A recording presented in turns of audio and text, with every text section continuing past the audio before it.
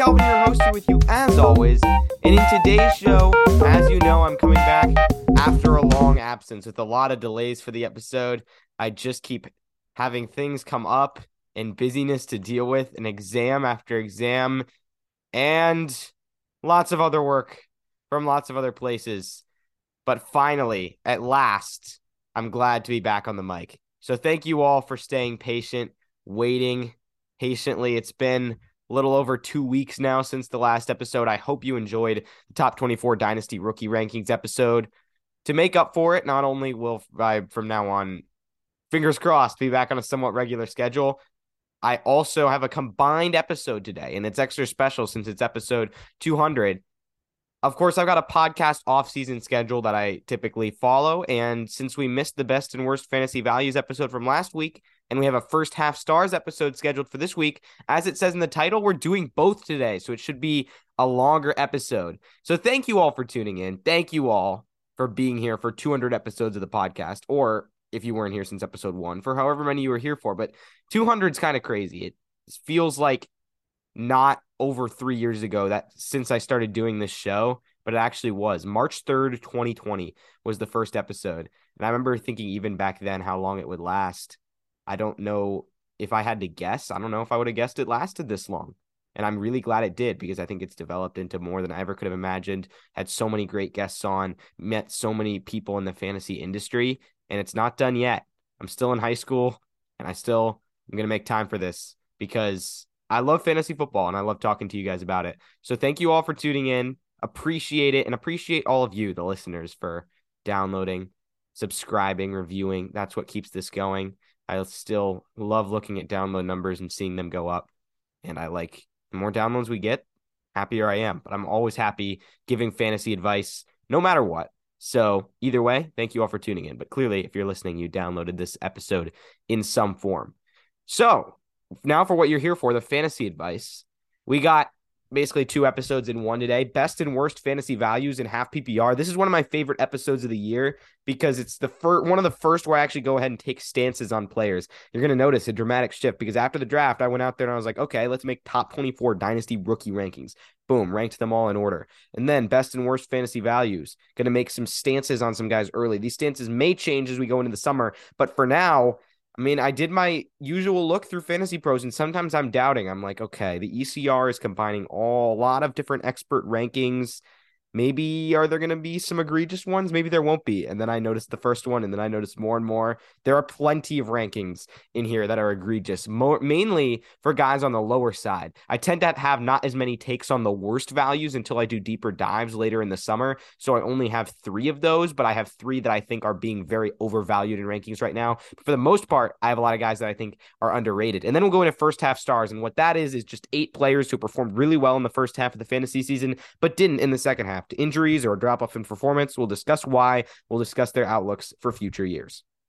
Well, mainly for next year, since this is mainly a redraft-oriented show. If you want Dynasty, you know where to look. All those rookie preview episodes, they might be a little irrelevant now because of the landing spots, but check out the Dynasty Rookie Rankings episode. That was a banger. I hope you guys listened to that one. Nice and short and concise, too. And I run down my rankings, give my justification based on landing spots and all of that.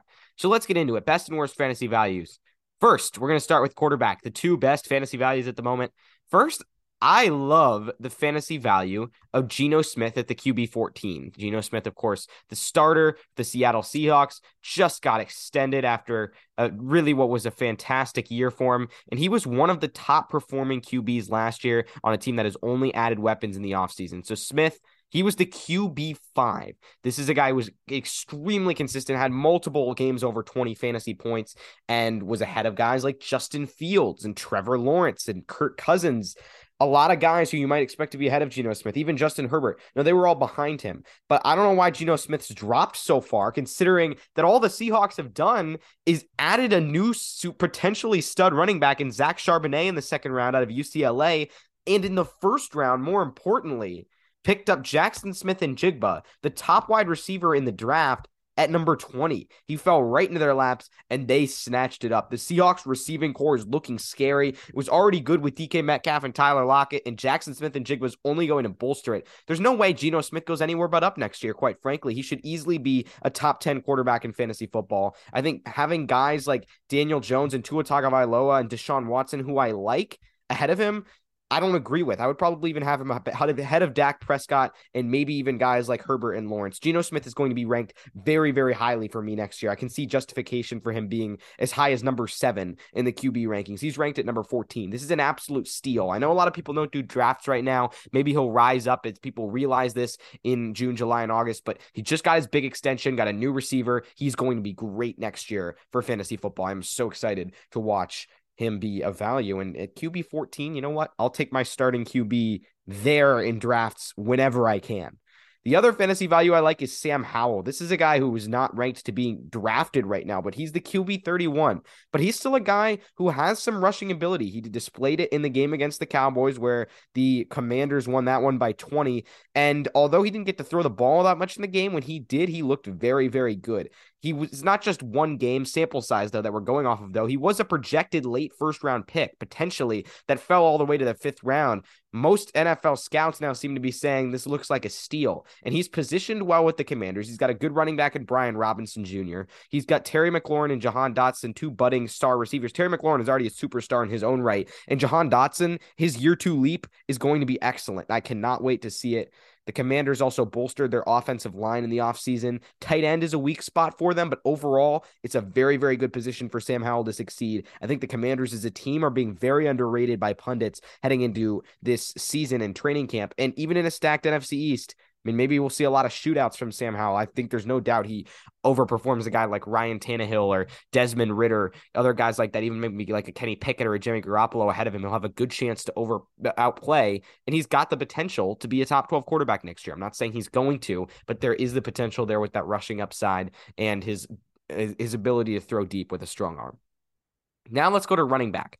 Couple of guys, a couple of old names you've heard around for a while. I don't know why Dalvin Cook's so low at the RB16. Yes, before you ask, I know Dalvin Cook might be cut on the June 1st deadline or after the June 1st deadline unless he gets a restructured contract. But first, my belief is the market for running backs is so thin right now that I think Dalvin Cook does go get a restructured contract because he's going to try to get as much money as possible. Like most running backs, he won't get as much money as he likes, and he's going to return to the Vikings, in which case he would instantly jump way back into the RB1 tier very, very easily. So he's already a steal there. But even if not, he still has so much juice left in the tank. He's shown no signs of falling off. He could easily sign with another team in need of a running back and have a Leonard Fournette type of resurgence after being released. And we know how Leonard Fournette was putting up RB1 production for a good long while. Dalvin Cook should not be ranked this low, especially considering his performance last year. He's always been great year after year in fantasy. He's stayed on the field. There's no reason to doubt him. Again, he actually played a full season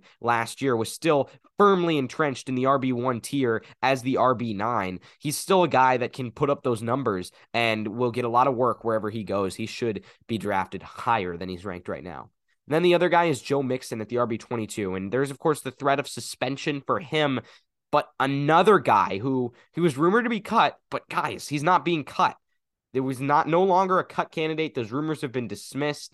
He could get, suspended for a couple of games, but it seems like it's something that's getting less and less likely to happen this year, and he is still electric. We remember that 51-point game that he had last year. He missed 2 games and still ended up being the RB13. He's putting up RB1 numbers for you. He has that potential to explode for big games and in an elite Bengals offense. Outside of that game, there were some struggles for sure, some pitfalls, but he was very, very consistent otherwise. Obviously, fantasy managers are going to want to see a little bit more big games from Joe Mixon, but RB22 is far too low for this guy who has put up top 5 finishes before. And then Zach Charbonnet, the RB46. I don't necessarily mind this, except when you consider that Kenneth Walker is the RB14. And I don't understand. I see that being a very, very clean split because Pete Carroll, we know, likes to move on from running backs quickly. He showed it with Chris Carson. He showed it with Rashad Penny, et cetera, et cetera. Kenneth Walker came in as a rookie and dominated and was really, really great. Pete Carroll has a nose for those running backs in the draft. Zach Charbonnet was one of the guys in that top 3 elite tier who could become a stud in the NFL. I understand ranking him lower than the proven Kenneth Walker, but at the end of the year, I think this will be pretty even. Charbonnet, if Walker suffers an injury, could step in and be elite. The RB46 doesn't make sense for him because that's valuing him as a regular average handcuff. He's not an average handcuff. He's much better than that. He should be a lot higher than the guys ahead of him right now. Now at wide receiver. Wide receiver 27 is my first guy, Calvin Ridley, returning. I know you haven't heard that name in a while. Returning from his suspension to come back for the Jaguars. And sure, Christian Kirk has established himself as the wide receiver one in that offense, but Calvin Ridley could easily supplant him. Christian Kirk was really, really great, but Ridley is an uber talent who has been playing through a lot of injuries as well in the past. He's now completely healthy. He guaranteed 1,400 yards in his return post from gambling. And obviously, players guarantee stuff all the time, but it was very clear that he was playing hurt, playing injured, and it was affecting him in a negative way. This guy is supremely talented. He's ranked ahead of Christian Kirk on Fantasy Pros. Kirk is a wide receiver 30, which I respect, but I think there's enough room for both of them to be productive in this offense. They will take the vast majority of those wide receiver fantasy points, and Ridley probably should be at least in that wide receiver 2 range, firmly entrenched in there. My next guy, yes, it's Treylon Burks for the Tennessee Titans. The Tennessee Titans, interesting stuff now. Of course, having acquired Will Levis in the draft. They still have Ryan Tannehill, but it's unclear what's going to happen to him. But Burks has tons of potential. With this guy who was projected to be a first-round draft pick, fell out of the first round. Burks is firmly the wide receiver 1, and he was just turning it up last year before we saw the injury. Treylon Burks is not going away. I'm still a truther. You better draft him wherever you can get him. He is criminally underrated right now in terms of the opportunity he has, the first-round draft capital that was spent on him, and now the QB upgrade that we're likely seeing. Obviously, Will Levis is boomer bust, but there's a very good chance he's better than Ryan Tannehill. And finally, this is also more about where the guys on his team are ranked, but Jackson Smith-Njigba at the wide receiver 39 is way too low, with DK Metcalf at the wide receiver 15 and Tyler Lockett at the wide receiver 26. Again, like I mentioned, that guy's a first-round pick. Lockett's getting up there in age. Metcalf has not been quite as productive as fantasy managers would have liked him to be. I understand making Smith-Njigba the number 3 out of that group, but he should not be that far behind Tyler Lockett or that far behind DK Metcalf, because all 3 of these guys are likely going to see pretty even target share. It will probably limit all 3 of them from becoming top 12 wide receivers. Sure. But the floor is there for Jackson Smith-Njigba, where he's not going to be a wide receiver 4 next year. He's just too talented to be. He's at least going to be a wide receiver 3. So you can take that guaranteed floor at wide receiver 39 any day of the week and get some flex appeal out of him. Lastly, at tight end, just one guy here. This is more of a gamble, but it's a bet on a bounce back for Cole Kmet. I honestly think Cole Kmet's only going to be helped by the addition of DJ Moore to the Bears offense. It makes him no longer the top target, a guy you can rely on underneath who doesn't face much attention from defenses. I think he will really thrive in this role, could easily be top 10 tight end for the future. The worst fantasy values. The first one is Joe Burrow, and I always like to put a quarterback who's ranked highly on here because Joe Burrow is the quarterback 4. And as a proponent of the late-round quarterback strategy, where late-round quarterbacks who can win you fantasy weeks pop up every year late in the draft, and early-round QBs will bust or perform very similarly to those guys, it's not worth it to me to take a quarterback early in single QB drafts. But this is the guy where I feel like Burrow's ranked at the QB4 and his ceiling is the QB4. We know Patrick Mahomes is as safe as they come. We know how electric Josh Allen's going to be. And Jalen Hurts, coming off of an MVP season, seems pretty much untouchable. I don't see Burrow finishing ahead of any of them. Behind him are elite rushing threats like Lamar Jackson and Justin Fields, who could easily supplant him. Burrow could easily finish lower than the QB4. No one would be surprised. It's a ceiling pick. It's not a good pick for floor because you're picking him at his best possible finish, and there's room for errors there as well. So Burrow, don't like the pick. Don't like taking QBs early in general. I will be avoiding Joe Burrow next year. At RB, this is not a guy that I necessarily hate, but I looked at the rankings and I couldn't believe Tony Pollard was RB9 because we saw Pollard last year be really, really good, but he was still with Ezekiel Elliott in that offense. We haven't seen him yet handle a full workhorse workload. Will he actually get one? It remains to be seen. Will defenses key on him more? Will he be less fresh? Probably yes, and probably yes. Guys like Ramondre Stevenson, Travis Etienne, Breece Hall, Kenneth Walker behind him have shown that they can handle those workhorse loads. I can understand ranking Tony Pollard as maybe a borderline RB1, but not in the top 10 like this, not in the same tier as guys like Derrick Henry, Nick Chubb, Josh Jacobs, and Bijan Robinson where he's listed. I don't buy it, and I think there's guys behind him who have not only a higher floor, but a higher ceiling. And then at wide receiver, like I mentioned before, DK Metcalf at the wide receiver 15, it's too high. Don't see the upside there. I don't even know if he's going to be the top wide receiver on his own team, considering that Tyler Lockett severely challenged him for that role last year. Jackson Smith-Njigba could do the same. There are plenty of guys like Deebo Samuel and DJ Moore ranked behind him with far more upside than DK, who is likely not to have a top 12 or a top 10 season. It's a very much ceiling pick again, except there's also a lot of risk attached. Don't like the pick. Now let's move to first half stars. We're going to talk about 8 guys who were studs in the first half of the year, not so much in the second. First at QB is Kyler Murray. He was hurt in week 14. Will probably come back in the middle of the season next year, but it was the QB6 from weeks 1 through 9, dropped to the QB19 overall. And Murray right now around on Fantasy Pros is ranked around the QB20. I think this is fair. Obviously, you're going to draft him and get him on, maybe if you have IR spots in your league, you should probably draft him higher because then you don't have to waste a roster spot on Kyler Murray, but only a little bit higher, of course, because you're still spending high draft capital. At the same time, though, once he comes back, he should still put up top 10 QB production. But I think the QBs are very, very deep this year in fantasy, so you don't necessarily need to prioritize a guy like Kyler Murray because there are plenty of chances for a guy like Geno Smith with high upside later in the draft. But obviously, it's a play for down the road. He might not be back to full strength right away. It's something that's tough to rely on for next year. You shouldn't draft him as a QB1. And then Marcus Mariota, not much to talk about here. He signed as a backup with the Eagles, was the QB11, though, from weeks 1 through 9, then got benched eventually for Desmond Ridder following the week 14 bye. Not much to talk about there. He shouldn't be drafted, but he was a first half star and deserves mention. At RB, Derrick Henry was the RB1 from weeks 1 through 9, dropped to the RB3. It's not like he was bad in the second half of the season. He was just so darn good in the first half that he deserves a mention here. Derrick Henry is going to continue to be elite until we are notified otherwise. We've been predicting his downfall for years. It hasn't happened. Given the chances for flukes in pretty much any running back, shouldn't be a surprise that Derrick Henry will be ranked very highly once again. I even think RB8 might be undervaluing him just a little. I think there's an argument for him to be more like RB6 ahead of Nick Chubb, maybe not ahead of Josh Jacobs, given how the new coaching staff has used him, but I could see Henry being moved up a spot or two. That's for sure.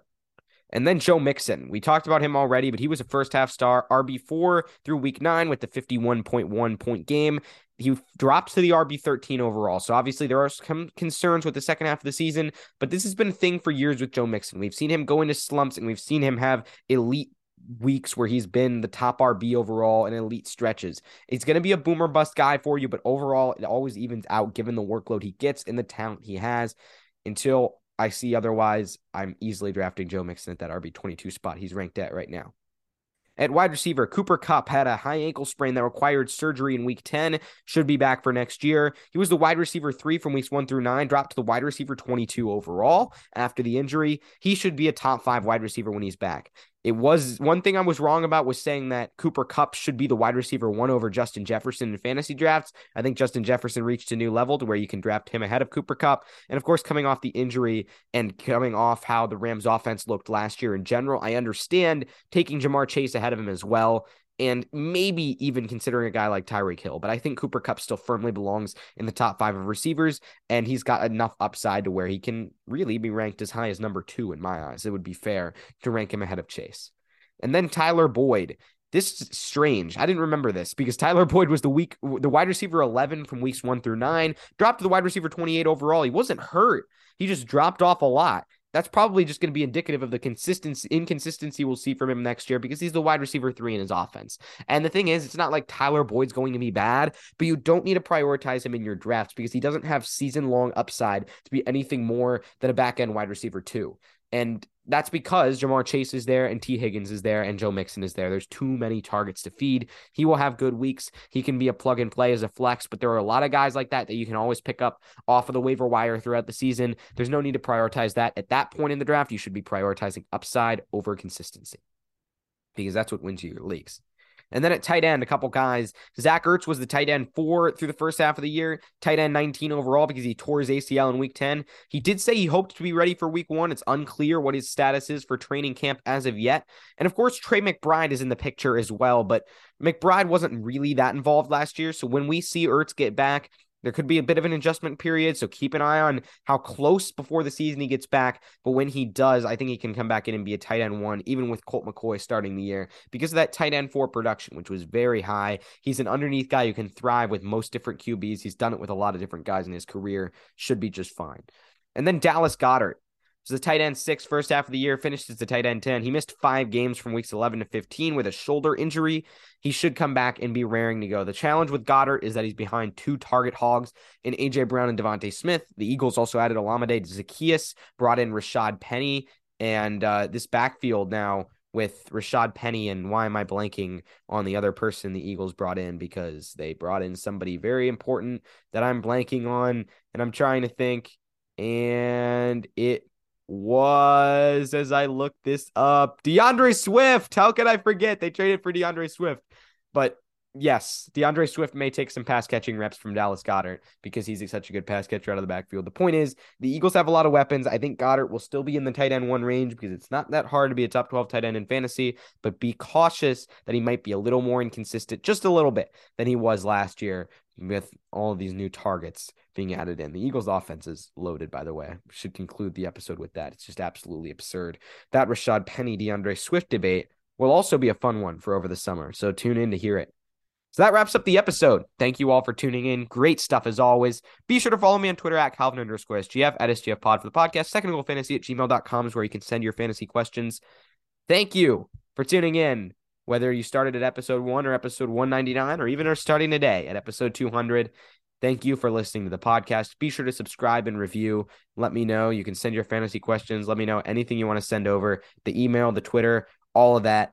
Fun stuff coming this summer. I can't wait for fantasy football to get back into swing. Going to be great. Glad to be back and glad to bring you this combined episode today. So thank you all for tuning in once again, and I will see you next time.